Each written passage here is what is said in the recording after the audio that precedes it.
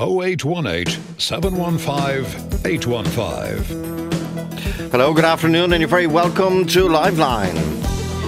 And let's go straight into our self-published books. I really think, looking at the volumes, pardon the pun, of books that are self-published, looking at the standard of the writing and the standard of the photography and the standard of the actual printing, I really believe there is an opening for some group or event management company to organise a self-publishing fair once a year where people can come along and sell their book and talk about books. It is just an astonishing list, and I have to beg your forgiveness. We will never, ever, ever get through all of them that have been sent in to us. But let's begin with Katie McGrath. Katie McGrath has written a book called Heads or Tails, self-published. Tell us about the book, Katie. Hi Joe, thanks for having me on your show. My book is called Heads or Tails. There's a bit of a pun on that. Heads is obviously to do with, it's a brain injury. Tails is to do with the fact that this isn't a tale or fiction. This is a true story. I'm also getting on the fact how quickly your life can change, like the flipping of a coin, how you'd say heads or tails. So that's where the name of the book came from. What age were you when this brain tumour? Yeah, I was 36 years old. I was 36 years old. I'd never had any headaches or distorted vision. And in 2015, early 2015, I started getting excruciating headaches with distorted vision and a tingling numbness in my foot, like pins and needles. Now, at first, the headaches were very infrequent, so I wasn't too concerned. But in the last week of May, I had new symptoms of feeling nauseous and faint. Okay, 4 surgeries, 28 sessions of radiotherapy, physiotherapy, hospital stays. As you say, it was terrifying and disconcerting. Why did you write a book? I wanted to write a book. Firstly, I knew it would be therapeutic for me. I've always liked writing, and I was journaling the whole time during the illness and after. So I had a lot of dates, I had a lot of accurate information. And I also wanted to help other people. There wasn't a book there for me at the time that I found could help me. So I wanted to help other people and let them know that you're not alone, that you can survive any siege that you go through once you have a very strong support network, which I And at 260 pages, it's some achievement, Katie. How long did it take you to write it, and did you find that process difficult? I was fortunate that I'd been journaling since about 2016, and my sister-in-law, who lives in Nashville, has her own publishing company called Little Red Writing. Little Red Writing Publishing. It's a small company, but I was lucky to have she gave me a bit of guidance. Now everything's in my own words. I did everything myself. She did help me edit it as well. And it was her company that published it for me in Nashville as well. Okay, so I love it. I'm just flicking up one of your pages here. It's it's the stories there and about Beaumont and everything else. But you say, ensure your mind stays healthy by journaling your thoughts or talking the issues out. Drawing and colouring or painting can be therapeutic too. It's a private pastime, well worth the effort. Keep a spare housekeeping to the inside of your handbag or coat or whatever, or jacket. Clean the inside of your microwave. Something I have heard. Again, this is the mix in this fantastic book. Consume a savoury snack if you've just ingested chocolate and want to halt the sweet cravings.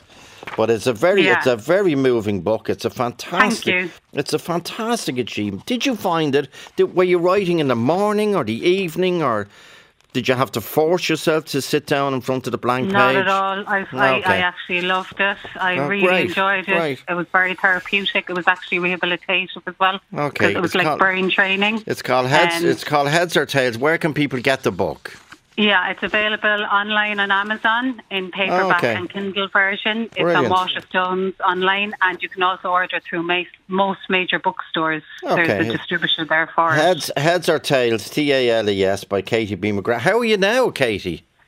I'm doing well, thankfully. I still go for yearly MRIs, but they were able to catch all of the tumour. There's a tiny bit there, but over time I've been informed that will eventually dissolve. And there is a very happy ending to my story. With the help of fabulous fertility treatment, I was able to have a baby boy called Jack. And you know what's wonderful, apart from that birth, is in years to come, Jack will be able to read this book. A book lasts, a book stays on its shelf. It doesn't disappear into the digital world. It is a physical copy, and it's a fantastic thing for him to read in due course. Well done, Katie B. McGrath. Edel Tobin. Edel, good afternoon. You're on WhatsApp. This book, hi Joe. This book is a long time coming. I think it's called Not Just a Brick in the Wall: The Renaissance of a City. What's it about? It's all about my journey with founding and creating Waterford Walls. And Waterford Walls was a street art project, which basically where I was able to unite the council, Waterford Council, and the local community in Waterford to come on board with the idea of inviting artists in to transform Waterford City and take over derelict and vacant buildings and transform them with art. With beautiful art. It's beautiful. Beautiful art. And what reaction did you get initially, Edel? Was it this is graffiti, or we're not going to go... Oh, very much. Okay. Yeah. Very much so. Not the reaction when the art went up, but before the art went up, and when I went to people with the concept of Waterford Walls, street art was very much seen as graffiti and vandalism. And well, these are beautiful. Anyone who's, I suspect a lot of people so far. I've seen photographs in the news. They are absolutely beautiful. Is Waterford the only city in the world that has embraced this wonderful form of art on buildings? No, there's been many, okay. There's many cities, but Waterford put Ireland on the map in terms of the capital of street art. Before Waterford Walls, there was no street art. There was maybe a couple of small little groups in different parts of the country, but it was very much underground. Whereas with Waterford Walls, it just literally took over a city and showed what you can do when you invite artists in and transform a city. Well, it's a beautiful production, and congratulations to you, and congratulations to the art. I'm looking at that piece by Monkey Board Crew. That's incredible. The detail is just astonishing. Absolutely astonishing. And everything, all the paint. It should be, well, you don't need an excuse to visit Waterford, but it is a reason to go. And Waterford, as we now know, next year has been designated the City of Christmas in Europe, believe it or not. Well done, right. Well done, Edel. Where can people get the book? People can get the book in Dupre bookstores in Waterford and the Book Centre in Waterford, and then online outside of Waterford they can get it on www.streetartinc.ie/shop. Okay, so streetart.ie should get you in the direction of it. Well done. That is Edel Tobin. And the name of that book is Not Just a Brick in the Wall. Another self-published book is by John O'Brien, former Chief Gardaí Superintendent. You would have heard him on various programmes. And he's written, again, this is a series tome that I think will be useful not just for people who are interested in the world we live in and our recent history. It's called The Troubles Come South, Murder and Mayhem by John O'Brien. And it is all of 500 pages. I think, there's a lot of it about strategy and policing, but the bits I've read already, it's absolutely fascinating. It's called The Troubles Come South. Here's the details. If it's just go to jaobrien.ie, one word, jaobrien.ie, and that's called The Troubles Come South. Anyone interested in our recent history, anyone interested in policing will find that useful. Naomi Lee, it's called Have a Look at Leitrim. You there for me, Naomi? Hi Joe, how are you? It's called, tell me about the photograph on the front cover. The front cover is Fowley's Falls. It's in Rossinver. I know, one of the greatest secrets in the country. Absolutely. A little hidden gem. I spent a day there in August with a gang of friends. Absolutely stunning. Fowling Falls. Okay. Tell us about the book.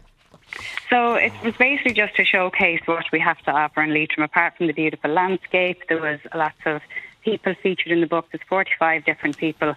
And, it was just to show a county with the smallest population achieving so much in a national and international stage. So it was to feature a lot of those people, and then different award-winning businesses like the Shed Distillery, producers of the Gunpowder Gin, and, people that's really putting Leitrim on the map and businesses. And then it's just a mixed bag of nice photos showing what there is to see and do and different events that take place throughout the year. And why did you do it? Well, mainly just to show, a lot of people going to Leitrim, it's either associated with hen parties or stag parties, and they don't really see the beauty of the county. So it was really to show the beautiful landscape first and foremost. And then it was just, I suppose, all the different success stories that people didn't really know about, including people in Leitrim, Yeah, I was learning a lot as I was researching. And so am I. There's Leonie Cornelius, award-winning garden designer. Beautiful photography, by the way. Crime journalist Paul Williams, there he is. He's from Ballinamore. And the world handball champion in Leitrim, Captain Donald Rinn. But every one of them was photographed locally. And you have the beautiful panoramic photographs of Leitrim, but you also have there's champagne and seaweed baths at Drumhearney, is it? Hideaway, Leitrim Village. Yeah. I'm on my way. Olympic boxer Dink. That's a beautiful production. Where can people get it?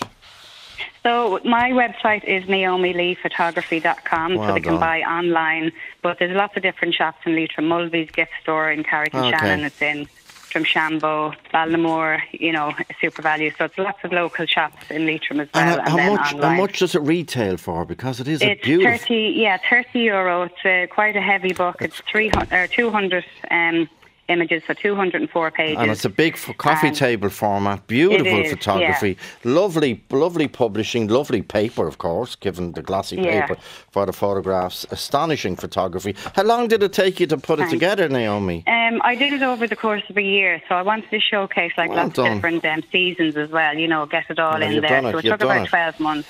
Well, I hope. First of all, I hope the county council puts it in every library. I hope the Department of Education puts it in every school. It's called "Have a Look at Leitrim," a collection of photographs showing why Leitrim really is lovely, by Naomi Lee, and available in shops in Leitrim. Or Naomi, give me the email again.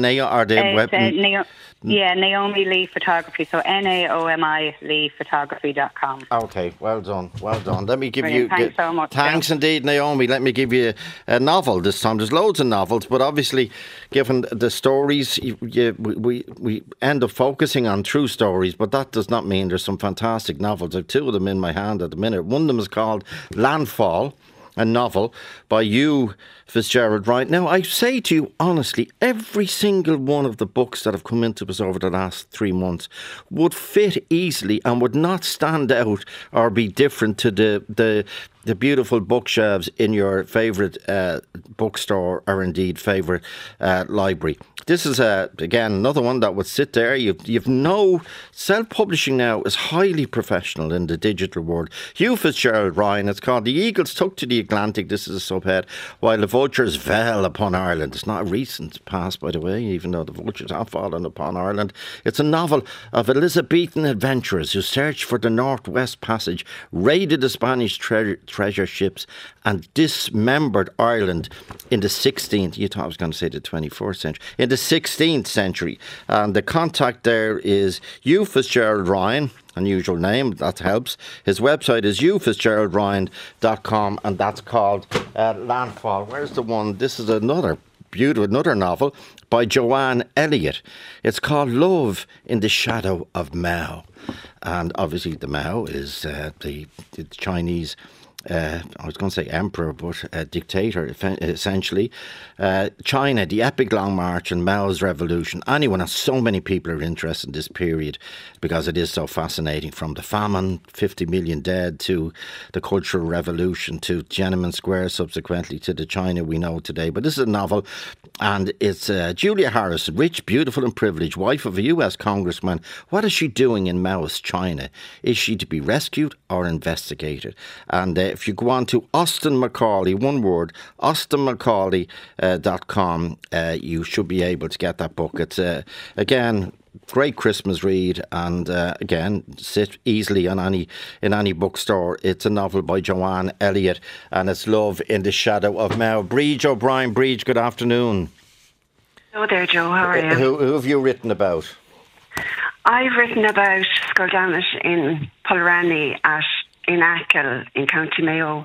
I've written a book called A Record of Service, Skulldownish 1948 to 2011. Okay. It's an account of the operation of the school during its period of existence. Oh, wow. And why? Why did you write it? Again, beautifully produced, loads of photographs, loads of different artefacts, certificates, beauty. But why did you put it together? Well, the school operated from 1948 to 2011. So it's quite an interesting history, you would say. It closed in 2011 with the amalgamation of local schools. I was a member of the staff there for 29 years, and when the school closed, there was a recommendation that the closing schools compile a record of the service of the school. Brilliant. So it's just something that I felt merited being done. So I just took it on. I had some writing and publishing experience myself. So long, because you go through all the different years. How long did it take you to put it together, Bríd? Well, it began in 2010 when there was an invitation put out in public for people to submit items or photos. And I had a couple of runs at it really over a period of 10 years. And it was then, during the COVID period, I was tidying up as we did then. And I came upon the material that had been submitted. And so really, in effect, it just took me from about the summer of 2020, 2 years, you could say, or 3 years maybe, to put it all together in the end. Well, it's a really important record. It's called A Record of Service, School Davenant 1948 to 2011. Now, it's available on, where is it available if people email you? Yes, people could email me. It's obviously available locally in the Achill West Mayo area. It's available through mayobooks.ie that people can order online. Great. You could contact me as well. I can give you an email address. It's a bit awkward, but it's raharja@gmail.com. So it's RAHARDAGH@gmail.com. That's simple, okay, and it's great. County Mayo, Mulranny, I'm thinking, Achill Sound, all around that area will be, and beyond, Ballycroy, they'll be interested in it, but it's a great achievement, and well done, Bríd. Joe at RT.ie, 51551's the text number. Back after this. Talk to Joe on 0818 715 815.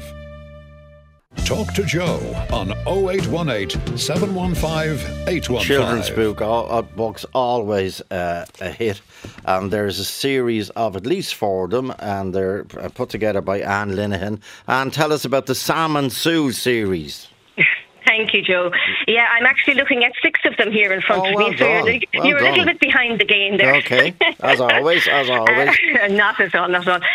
Well, Sam and Sue, they came about because a gentleman called Marek Zapatowski owns a health and safety publication company, and he still has 3 little girls and was very interested in producing safety books for children. Okay. So he had contacted me, and when we got our heads together, we developed Sam and Sue, and out of that came the Sam and Sue adventures. They get themselves into all sorts of trouble, but they get themselves out of all sorts of trouble as well. They're beautifully produced, and there's the ones I have are construction site safety, cyber safety, brilliant, flu and other germs, and Sam and Sue called 112 or 999. Yes, okay, tell us about the illustrator. The illustrator is a lady called Kamila Starkowicz, and she is a Polish illustrator. She would have been a contact of Marek's. And really, when I developed the text in my head, I would just describe to Kamila how I see it, and honestly, she just comes out with something even better. The illustrations bring the whole thing to life, because they're absolutely beautiful. They're incredible. Like a safety message can be very boring. So when you're dealing with children, it has to be engaging. It has to be a little adventure. It has to be something that will stay with them and that they want to learn about. And so I think the illustrations are great there. And the illustrations, if Ireland's greatest illustrator for books is PJ Lynch. Well, he has a competitor because they are. I don't know whether was your illustrator Camila. Is she based here in Ireland? She's not based here in Ireland, but we would link with her over literally every single line of text. Yeah, well, that's they're up there with the quality of PJ Lynch. And where can people get them? They're literally www.samandsue.com. And they're available in local, they're available in Phillips Bookshop in Mallow, Wordsworth in Mill Street. Yeah. So. And while I'm talking about children's books, let's mention Before You Sleep by best-selling author Benji Bennett. It's a beautiful book, and it's produced. I just read the letter that accompanies it. Please enclose a hardback copy of Before You Sleep that I published myself in memory of my son Adam. And it's called you can get the contact details, again, beautifully produced on adamscloud.com, adamscloud.com, and it is so moving, it is so beautifully produced and so beautifully illustrated that and obviously it's for a certain time. The illustrations, by the way, really important. Roxanne Burchartz,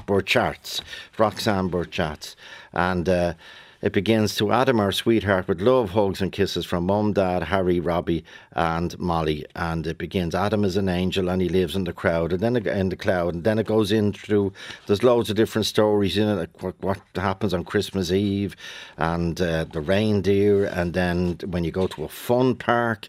And again, the illustrations are absolutely beautiful. So that's called Before You Sleep by Benji Bennett in memory of Adam, and illustrations by Roxanne Burchartz, and you can get it at adamscloud.com.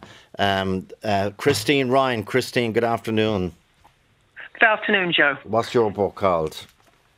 Our book is called Saltwater Souls. Okay, and it's about sea swimming. It is. Yeah, and it's beautifully put together. Tell us where did because we're talking about the books, not necessarily your life, but tell us why you decided to put together a self-published book, and it's a big one too. It's 205 pages. Why did you decide to put it into a book? Actually, it was Linda Donoghue, the lady that founded this group, which was back in 2020, once COVID restrictions lifted. And last year, she just said it would be really nice if we could self-publish a book on anecdotes, stories, poems, and outings and fundraisers, which we, as a group of 200 people, have done in our local community. We also asked the community for contributions as well, because obviously there's people who've had family previously swam and now deceased, but they've connected with the sea. And lots of people have different stories to tell. I see that. And we wanted to put it out there. It's just personal stories for everyone to see. And it's there. Now it's gone down in paper, in a book form. And little essays are called My Grief in the Sea, Midlife Magic, A Full Moon. William Trevor gets a mention, of course he would, in that part of the world. Reasons for Swimming, and then again, beautifully, the sea is a great leveller. And where can people but who did the cover illustration? The cover is by a local artist here, Andrea Kasha. She gave us the go-ahead to use it on the back and the front. They're both her prints that she does. Yeah, she's a very, very talented artist. You can purchase them here in Youghal, and you can buy them through us online. We can sell them through you, because we have a system where we accept cards. Give us the online address then. It would be Youghal Sea Swimmers 2020 at Gmail. If you contact us that way, we send a link on then, and they can buy them. Youghal Sea Swimmers 2020 at gmail.com. Okay, and one of the most memorable books I read this year was Limitless by Nuala Moore. I don't know what you came across. She's a sea swimmer, but it's an incredible book. It's from Dingle to Cape Horn, finding my true north in the Earth's vastest oceans. It is absolutely, pardon the pun, breathtaking. But that's available in the shop. Saltwater Souls is available online. Well done, Christine. And were you out swimming today? Yes, I was. And are you on Christmas Day? Yeah, I won't be here, unfortunately, this year. I'm travelling for Christmas, but we do a Christmas Day. We do our own. There is a swim for charity, and we do our own swim as well. And when we join the charity swim later on, we have, as I say, over 200 of us there, and it's just we connect every day when possible. weather and tide permitting. Well done, Christine. Again, a lovely achievement. A personal story, Saltwater Souls, great name. Saltwater Souls, personal stories from Youghals community of sea swimmers. One of the biggest phenomena in Ireland in the last few years has been the sea swimming community, and they've all, including the group on the Bull Wall, they produce lovely books. Do you know, anyone in the GAA world does, do you know Brother Damien Brennan? He's a silent man behind the Kilkenny success story, the Kilkenny hurling success story, because, as you know, and if you don't know, every Kilkenny man in the world will tell you within 3 minutes, between 2000 and 2015, wait for this, Kilkenny won 11 All-Ireland senior hurling titles. Unprecedented success for any GAA side. And you know names, but the name you might not know is Brother Damien Brennan, a Christian brother from Laois who landed in Kilkenny to work in the school in Callan in the 1990s. And Mark Townsend has, and our own Jackie Tyrrell, there's a lovely forward there, and it's called The Silent Man Behind Kilkenny's Success Story. And the only question I asked when I was going through it earlier is, why hasn't this been published, been written before? And again, it is a biography, and it's printed and bound by Modern Printers in Kilkenny. If you give them a ring, they'll tell you where to get it. But I'm sure it's widely available in Kilkenny, and indeed, I'd say it's would be popular beyond Kilkenny. That's the great Brother Damien Brennan. At last, a biography for that very, very modest man. Michael Fortune. Michael, good afternoon. Good afternoon, Joe. You're still at it. Fair play to you. Fair play to you. I am. How long are you doing it now? Well, I've been collecting folklore, I suppose, on camera and listening to people and recording stories for over 20 years, Joe. And I saw the value of books. I begin to see the value of books as I get older. And I said, I'd better get some of that stuff off hard drives and out of my head and get it down on paper. And again, it's called The Folklore of Wexford, Volume 1. There's a threat now, if I've ever heard one, Michael. Living folklore, tradition, stories and calendar customs, observations, accounts, images and films. And I want you to explain this because I think it's a brilliant idea. Okay, observation, accounts, images, by Michael Fortune. But how can a book turn into moving pictures?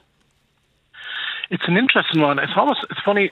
Someone like ourselves, I'd pick up a tool, you'd use it in about 5 different ways. Yeah. And I'd been recording interviews with people, in daycare centres and nursing homes and that kind of stuff. So you'd have the content there. But I kind of started looking at QR codes, Joe, and I said, God, they're a handy yoke. And I'd seen them years ago and I couldn't figure out how they could be used. But now everyone's got smartphones. So what you do in the book is when you go through the pages and I'm talking about something, so the text is all there for you. But say if you want to hear a man called Mick Higgins up in North Wexford talk more about the story, you take your mobile phone out, hover it over it, and it'll bring you to a YouTube video, and then you can hear Mick talking for another 40 minutes. So it's a great, simple way. It's probably the only one I've seen in a history book. Well done.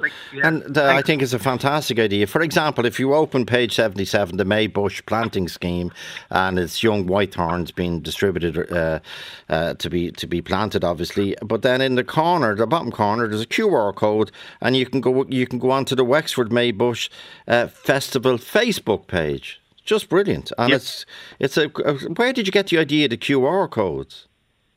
I do another project, Joe, called the Irish Dresser and Folklore Calendar. Okay. And I kind of used that in September, and I said, this is great. And the feedback I got from people was great. And literally I said, right, I sat down. This is all self-produced, like all the rest of your contributors there. Self-produced, using an app called Canva, if I can mention it. It's a great app on the computer. So it allows people to self-produce, so it's fantastic. So, and again, it's really easy to generate them, but I guarantee we'll see more and more of them in years to come. And they're really handy for this. Come here, they'll have the shelf life. They might only last for 10 or 20 years, but for the next couple of years, people scanning those, going through them, well done. An extra dimension. Next Monday week, New Year's Day, is Hansel Monday, but it's a lot of people in Ireland don't know what Hansel Monday is, but you have a chapter on it. What is it? Hansel, it's lovely. You'll find it right in the middle of Dublin City. You'll find it in Cork. You'll find it in parts of Wexford. You'll find it in Scotland. Basically, on the first Monday of the new year, it's always good luck to give a child money on that morning. Between that morning and 12 o'clock, you'd always give child money. A woman from Dublin, from Clondalkin, told me last year that she always gives the child money and bread. So the children think that she's half cracked, but that's what she does. So it's lovely, and you can actually take out the QR code thing and scan it and hear the woman talking. But it's a lovely tradition. Well done, Michael. First Monday of the new year. Yeah. But then the other thing, Hansel Monday, the first Monday of the new year, which will be New Year's Day this year, let them go to hell or high water, but you don't pay out. You don't pay out on Hansel Monday. That's a lovely. Come here.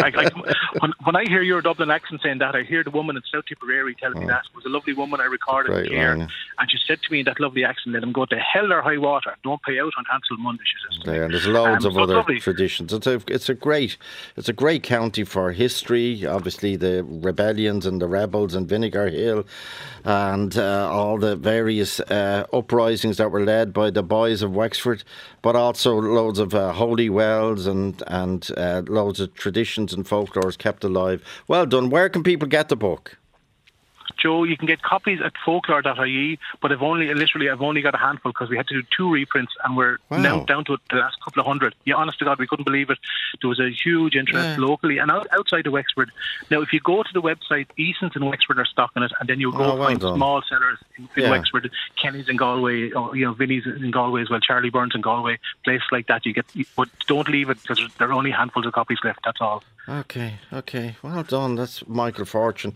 And people often say to me, I'm going to self-publish a book and I'm going to put it into Eason's. Like, Eason's have a whole system which is geared, obviously, towards books that are widely available and established through publishers or whatever. And then people send in books to us during the year and say, can you mention that? But they'd say to us, it's only available in one shop. And then, though we were to mention it, and we could every single day, you get into trouble because people say, hang on, there's only one shop and it's in Dublin. What about the rest of the country? But these are the days for as many self-published books as possible on Liveline. The Folklore of Wexford by the legendary Michael Fortune. Keep going, Michael, will you? Keep going. Thanks a million, Joe. Thanks a million for having me on. I really appreciate it. Brilliant. And congratulations to every author here to these publications. Look at this one, if you could see it.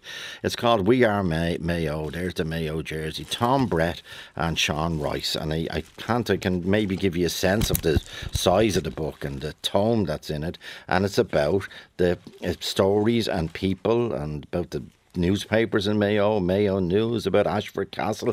It's about Princess Grace coming to Mayo, her place where her father was born, about various Olympians like Martin Sheridan and various historical characters like the great Dr. Kathleen Lynn. And again, beautifully produced. It would sit on any coffee table or in any library, and it's written by Tom Brett and Sean Rice. Congratulations, lads. It's absolutely fantastic. There's online sales. Okay, this is the second time it's come up, and that's why I want to mention it again. It's online sales via Mayo Books. Easy to remember, and that's in Castlebar, or else through buythebook.ie, BUY, buythebook.ie. But the funny thing is that one of the writers, Tom Brett, lives in Western Australia. And also he lives in Charlestown near Knock. There's still not direct flights from Sydney to Knock, but it's only a matter of time. And again, loads of archival pieces, loads of old photographs, and beautiful production. So that's by Tom Brett and his co-author Sean Rice. It's called We Are Mayo, and it's available through buythebook.ie, and it sells. And again, these are all bargains, I think. 25 quid, and do not tell me that book did not cost more than 25 quid to produce, because it definitely did. OK, back after this break. Talk to Joe on 0818 715 815. Talk to Joe on 0818 715 815. There can never be too many books in the world. We're doing self-published books today and tomorrow. We'll do as many as possible.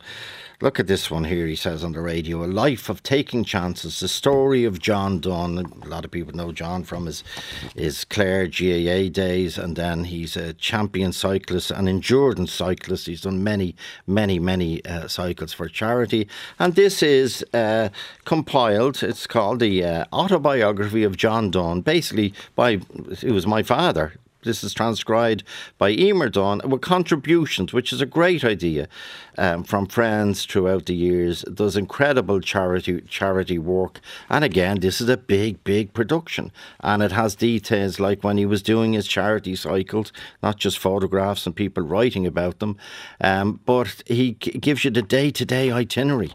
And you get a great sense of just one man's life, but also you get a sense of the community that he was such a part of, full of lovely photographs. And if you email the daughter, Emer, at dunn.emer, dunn.emer, at gmail.com, she will tell you where you can get this magnificent book. And also if you Google Orla Kelly Publishing, and Orla does a lot of self-published books, Orla Kelly Publishing, you will come across that as well. And the other one, similar size actually, is by Anne-Marie Gaynor, and it's called the Irish Budgeting Mammy. My journey to becoming the Irish budgeting mammy. It's called A Budget Book 2024. Now, I know John Lowe's book is kind of the Bible for many years, but this is a practical piece written by someone and compiled, because there's many pages where you have to fill in what your shopping list, what your expenses are, to keep control of the piggy bank or whatever, the sinking fund. But it doesn't. I remember we were on the Gay Born show. We did running away money, believe it or not. A lot of women back in the day had running away money hidden in case they wanted to give themselves a break or whatever. But this is by Anne-Marie Gaynor. It's, if you go on to the irishbudgetingmammy.com, okay, you will get it. Or if you go on to Anne M. Gaynor at gmail.com, this will lead you to the book. And again, it's a book you can leave around the kitchen, and especially if you're into doing taking notes and getting hints and tips, this is the book for you. Tim Conway, how are you again, Tim? I'm good, Joe. And it's great to hear from you. It's a great programme. Okay, tell us, you've written a book about your mother, and it's called Ma'am. Tell us about her. Well, it's a whole life story. She was born in 1916 in West Clare. She was her own mother, who went to college with Van de Valera, was her teacher. Okay. But unfortunately, she was dyslexic, so that stood against her, because she wasn't proficient in languages and all that. But she made up for it by being practical in all senses. And why did you decide to write the book, Tim?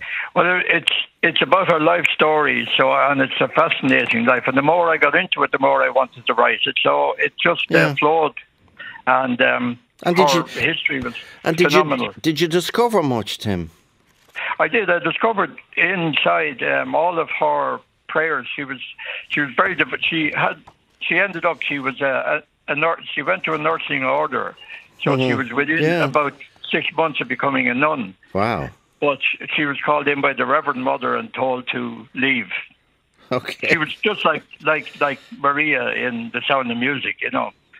She had that great spirit and fantastic workload. She'd be up at 6 o'clock in the morning and delivering her milk. She went to the market then, and she had a tomato round.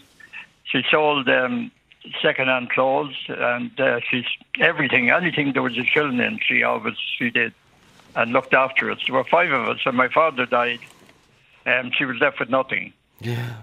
But she started off, and she was determined that she would have her children educated and togetherness, and she did that. Fantastic. And aren't we glad that the Reverend Mother asked her to leave? Aren't we? I would be here. Exactly. I would be here. So. And then she met Christy. But she had that. There was an arranged marriage when she left the convent. Okay. My grandmother arranged a marriage for her.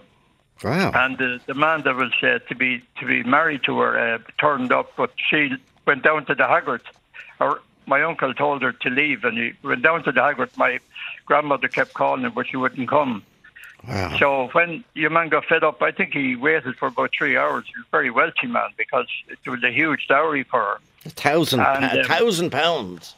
£1,000. And when she, your man came down the avenue, and my mother jumped out of the ditch, caught a hold of the horse, turned him over, and told your man that she'd marry for love, and she wasn't going to be forced into a marriage. Yeah, so good woman. She then met Christy Conway then in Quilty. Mm-hmm. And my cousin, who ran a pub there, just called her over one day and said there was only one car in Quilty, and he said, "Come here, I want you." So he turned to my father, who was a commercial traveller. He said, "This is Mary McNamara. She'll be your wife." And turning to my mother, she said, "This is Christy Conway. He'll be your husband." But because he was a commercial traveller, she wasn't accepted. Okay. So she came to Naas without her dowry, and that became a huge, terrible stigma in the family of the Conways, that she had no dowry. Yeah, but she got Christy. But she got Christy, yes. Yeah, and she got a statue of St. Joseph and Child, isn't that correct? Yeah, and what actually happened is that things, she thought, were quietening down. So she wrote again. She was always under pressure in Main Street, Naas, for her dowry, but she was under so much pressure. She wrote again to her mother, and her mother sent her a statue of St. Joseph and the little child. And on the bottom of it, "Mary, you made your bed, go and lie in it." Good God. So she got the statue and threw it against the wall, broke the head off of St. Joseph, and disfigured St. Joseph, or disfigured Jesus, but she relented and put it together, but she never got her dowry. A remarkable woman, and again, like so many Irish mothers, widowed, and then had to fend with a young, growing family, and did extraordinarily well. It's called Man by Timmy Conway. Everyone knows Timmy through the Labour Party and the Progressive Democrats over the years, and it's great. Thank you, Joe. Your great public service. Tim, where can people get the book? It's available in Barker and Jones, and it was printed by Naas Printing, and okay. Mark and Philip were the drivers in it, and it's timmyconway.com.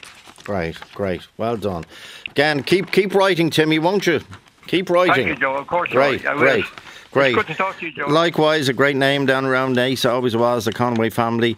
The self-published book by Michelle Duggan, and it's called Serving Up Memories, and that's the clue, and it's Baking with Marie, and it's basically put together, and it's a cookbook put together by Marie Duggan, and it's, because of the cookbook, it's beautifully bound. You see, you can put it's spiral bound, so you can open it on your kitchen table, and it's Marie's chocolate eclairs, Marie's chocolate buns, Marie's Christmas cake. Still time. You just run into a shop now, your local grocers at afternoon, and say to the man or one behind you, "Will you give us the makings of a Christmas cake? I'm a bit behind."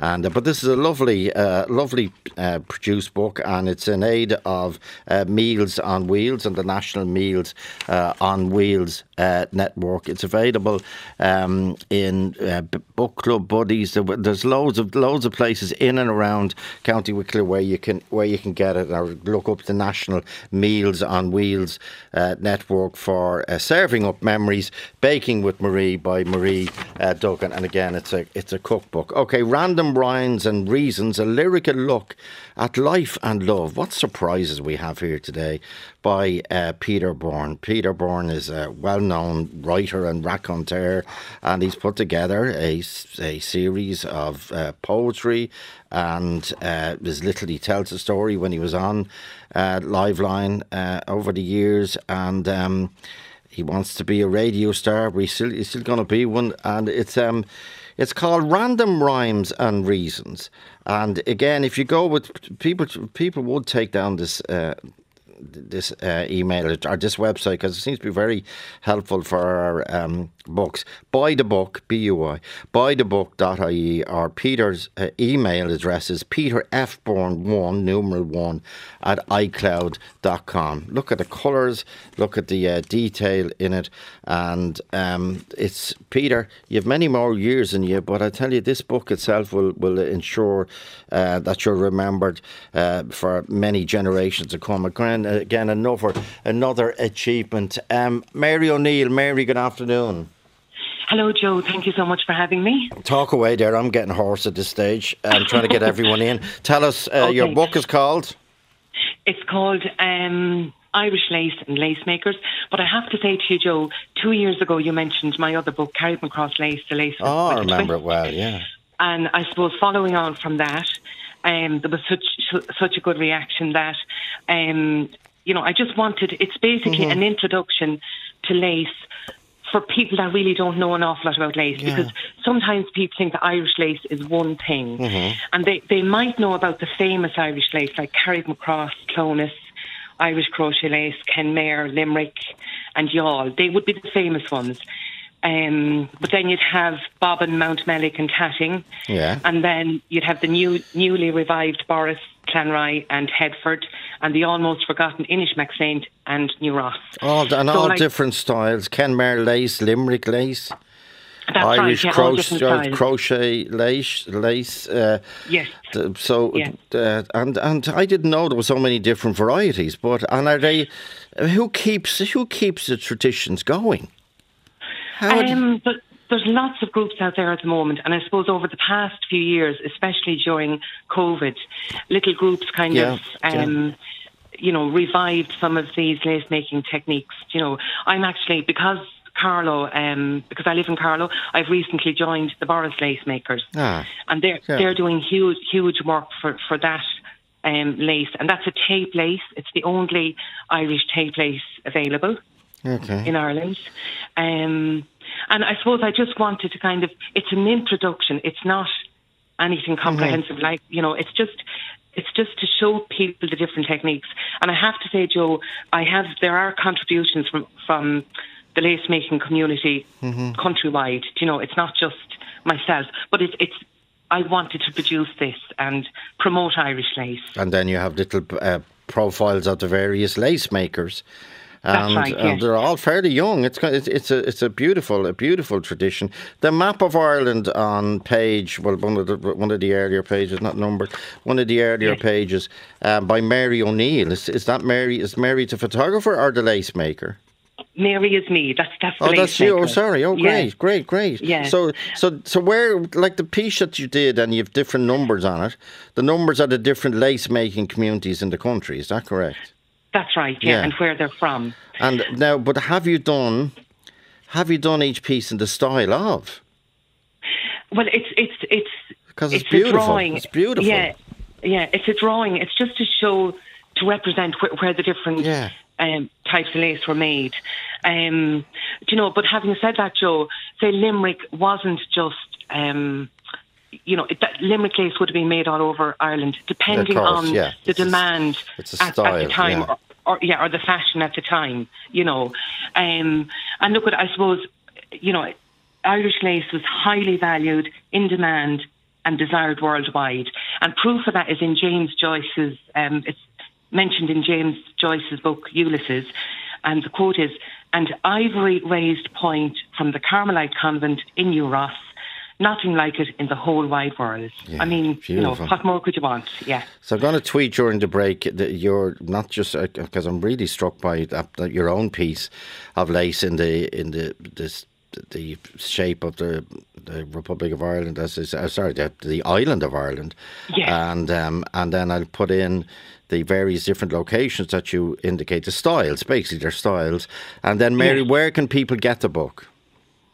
The book is available from the publishers, which is Lettertech in Cork. They were extremely helpful. They always are. They come up every year. Lettertech comes up every year. Right. Okay. Yeah. And it's available in selected lace shops: Carrickman Cross Lace Gallery, the Ulster Canal stores in Clonus, Mount Mellick Museum, Kenmare Lace and Design Centre, And I have to mention, Joe, I'm a member of a craft group called Form Design Made in Carlow. Yeah. And we have a Christmas pop-up shop at the moment in Kilkenny at 29 High Street. And we're there until the 23rd of December. But as well as that, the book is also available from my website, thelacegallery.com, and there's free shipping in Ireland. Okay. And just to say to people, Mary, as I say, we're trying to do our best to get as many books mentioned as possible. If you've not been mentioned, and go on X or Twitter, as we still call it, and tell us about your book and put in the hashtag self-publishing, or put in the tag me at Joe Liveline, or Richie who's doing at Richie at RTE.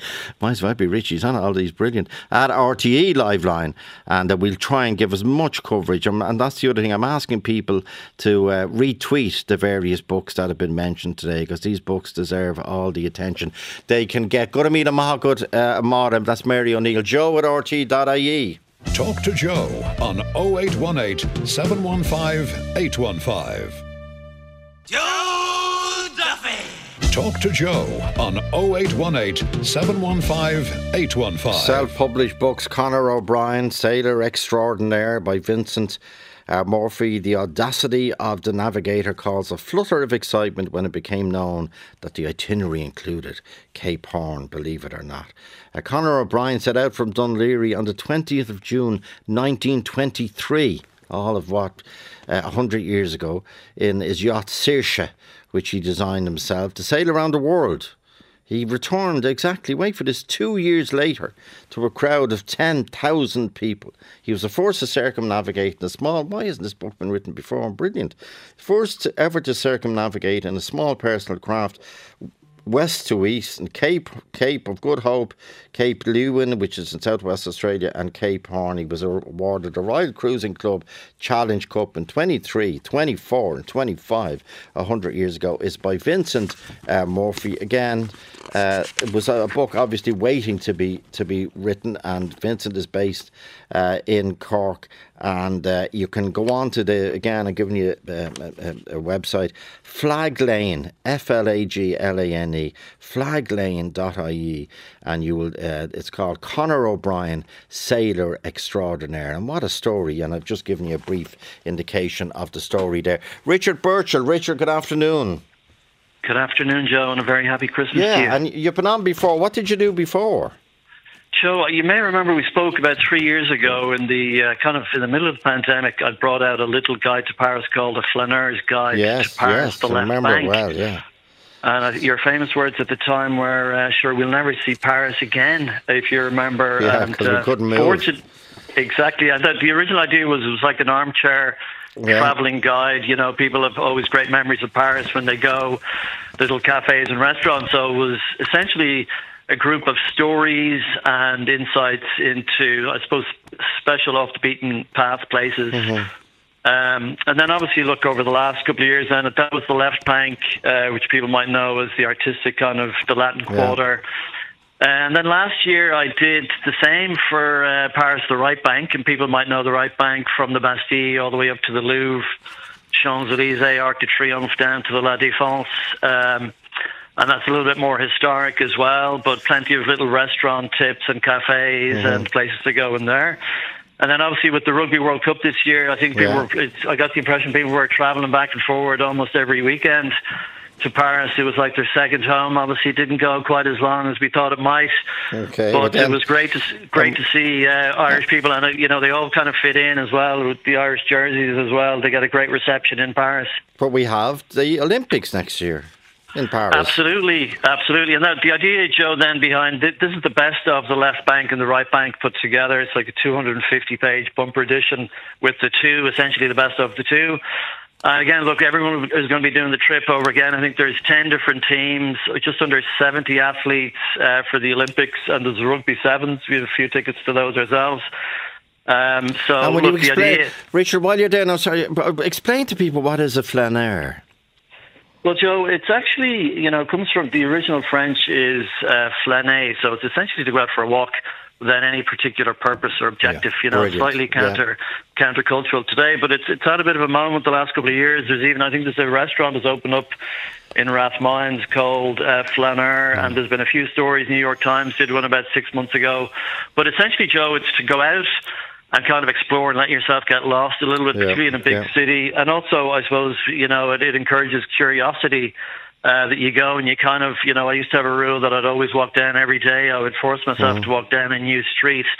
And again today, particularly somewhere like Paris, you could, even if you take Boulevard Saint-Germain, you could walk up and down that every day of your life. You'll always see something slightly new. The rich tapestry, and a flaneur not just looks down, but he or she looks up as well at the buildings. And absolutely. It's funny you should mention that, Joe. Notre Dame, I don't know if people remember 2019, obviously the fire, and that's Emmanuel Macron. He boldly stated they were going to rebuild it in 5 years, and I was there at the weekend. And the steeple is pretty much there. There's still scaffolding around it, but they put the Le Coq Doré, the little emblem at the top of the steeple. That was like, people can go on YouTube and take a look. There was a ceremony there just this weekend, so it looks like they're going to hit the target. Obviously, the plan is to have Notre Dame back open again for the Olympics. And that's, it's been a phenomenal achievement. Where can people get you? And it's a lovely production. You can put it in your pocket, but it's full of information. It's not full of coloured photographs which waste pages in travel books. This is a down to earth flaneur's guide to rambling around Paris, as well as cafes and places to stop. How can people get it, Richard? Joe, it's mainly, people can get it probably easier. There's a few places like Sweeney's Pharmacy in town sell it, PJ Murphy in there, but probably the easiest way is on the website. It's flaneursguide.com, and look, people can get the original left bank or right bank. I think it's $13.95, or the bumper edition for $20. And there's also a guide to Dublin for people who, I don't know, want a slightly different take on walking around Dublin. There's one on there as well for $11.95. Well done. And that's Richard Burchell. Forgotten Hero, The Life and Death of Andy O'Sullivan. Again, these are really important history books. Cavan native Andy O'Sullivan died on hunger strike on November 23, 100 years ago, 1923. His death is largely forgotten. He was an intelligence officer in Mallow during the War of Independence, a staunch Republican during the Civil War, and he made the ultimate sacrifice for his beliefs. And this is his story. And again, it's written by Michael Ryan, and Michael is based in Westport, Connecticut. But if you just Google Forgotten Hero, The Life and Death of Andy O'Sullivan, you will get more information on that book, which is, again, another addition to the really important historical archive. Kieran Jordan. Kieran, good afternoon. Good afternoon, Joe. Thank you very much for having me on. What's your book called? It's Fermoy Concert Band Centenary Celebration. Okay, again, unusual. Well done. The Centenary Celebration, the Fermoy Concert Band, from Fermoy, obviously. And why? Why did you put the book together? I'm interested in local history in general, and the band committee asked me would I put the book together, because they have records going back to the 20s and 30s and 40s, minutes of the meetings for that time. Okay. And being interested in having done kind of books before, I said, great, yes, I'd be interested in doing that. And got the minute books and got some help from other committee members to go through the minute books and record all the things that were in it. But we only had space in the book for the important issues. And we also wanted to try and get emotion across in the book, because a lot of the people that I talked to that were members of the band spoke with such pride and pleasure about their time in the band that the book had to kind of then gravitate a bit towards the emotion of it, as well as the actual facts. A lot of history books tend to be very factually based, and we did this and we did that and we did the other and that. But we tried to get across the kind of, I enjoyed my time in the band because of this or because of that. And there was those things that were kind of a bit more than facts. Yeah, and there's lovely try to get those. Lovely vignettes from your younger members. Music is like a pair of shoes that can fit anyone. Music is great because you can make friends. Music isn't a sport, isn't a dance, it's the best. Music is like art that you can control. Music is like an invisible rainbow. Music isn't singing or dancing, but it's better. It's music. Music is beautiful because you can play it anywhere and anytime. Where can people get the Fairmont Concert Band 1923 to 2023 centenary celebration edited by yourself, Kieran? Where can people get it? Nationally and internationally, you can get it from, you mentioned Buy the Book earlier on, buythebook.ie. It can be got from there. Just do a search for my concert band. It can be got locally in the shops around Fermoy at the knockdown Christmas sale price of €10, or you can get it from myself, KieranJordan.ie@gmail.com. Okay, well done. KieranJordan@gmail.com. Okay, and all these details are going up on Twitter at Joe Liveline or at RTE Liveline, and we're asking people to repost not just your favourite book, but try and repost all the self-published books because they need as much publicity as they can get, as much information. By the way, Make-A-Wish Foundation have compiled a book called Stories from the Heart of Ireland, 61 stories of inspiration and hope, and it's compiled by Brendan Power, and it's in aid of Make-A-Wish Foundation, and it's Red Stripe Press are the publishers. Again, beautiful production, and it's stories from, among others, I wrote one myself, Arlette Frawley, Kathy Kelly, the wonderful Tommy Fleming. That's produced by Make-A-Wish Foundation. We'll be back after this. Talk to Joe on 0818 715 815. Joe Duffy. Talk to Joe on 0818 715 815. Sinead Wild and Ash. Sinead, good afternoon. Not there from you at the minute. Okay, I'll keep going. You won't stop me now. John Joe McGinley has written a book, Famine, Murder and Eviction, The History of a Rural Parish. What's not to like, for God's sake? Gweedore is the rural parish in the Wild Atlantic Way, as you know, under the shadow of the Derryveigh Mountains above in Donegal. And famine, murder and eviction charts the most important historical events and folklore that have shaped not only Gweedore but ramifications across the world. And again, it's by Glassa Publishing, GLASSAGH, okay, Glassa Publishing, and it's a history of the rural parish, but it has everything in it. It has famine, murder, eviction, and rivalries and different stories, as well as implications of the characters who the Battle of Tory Island there is 1970-98, obviously, and the Donegal Railway, the Gweedore story.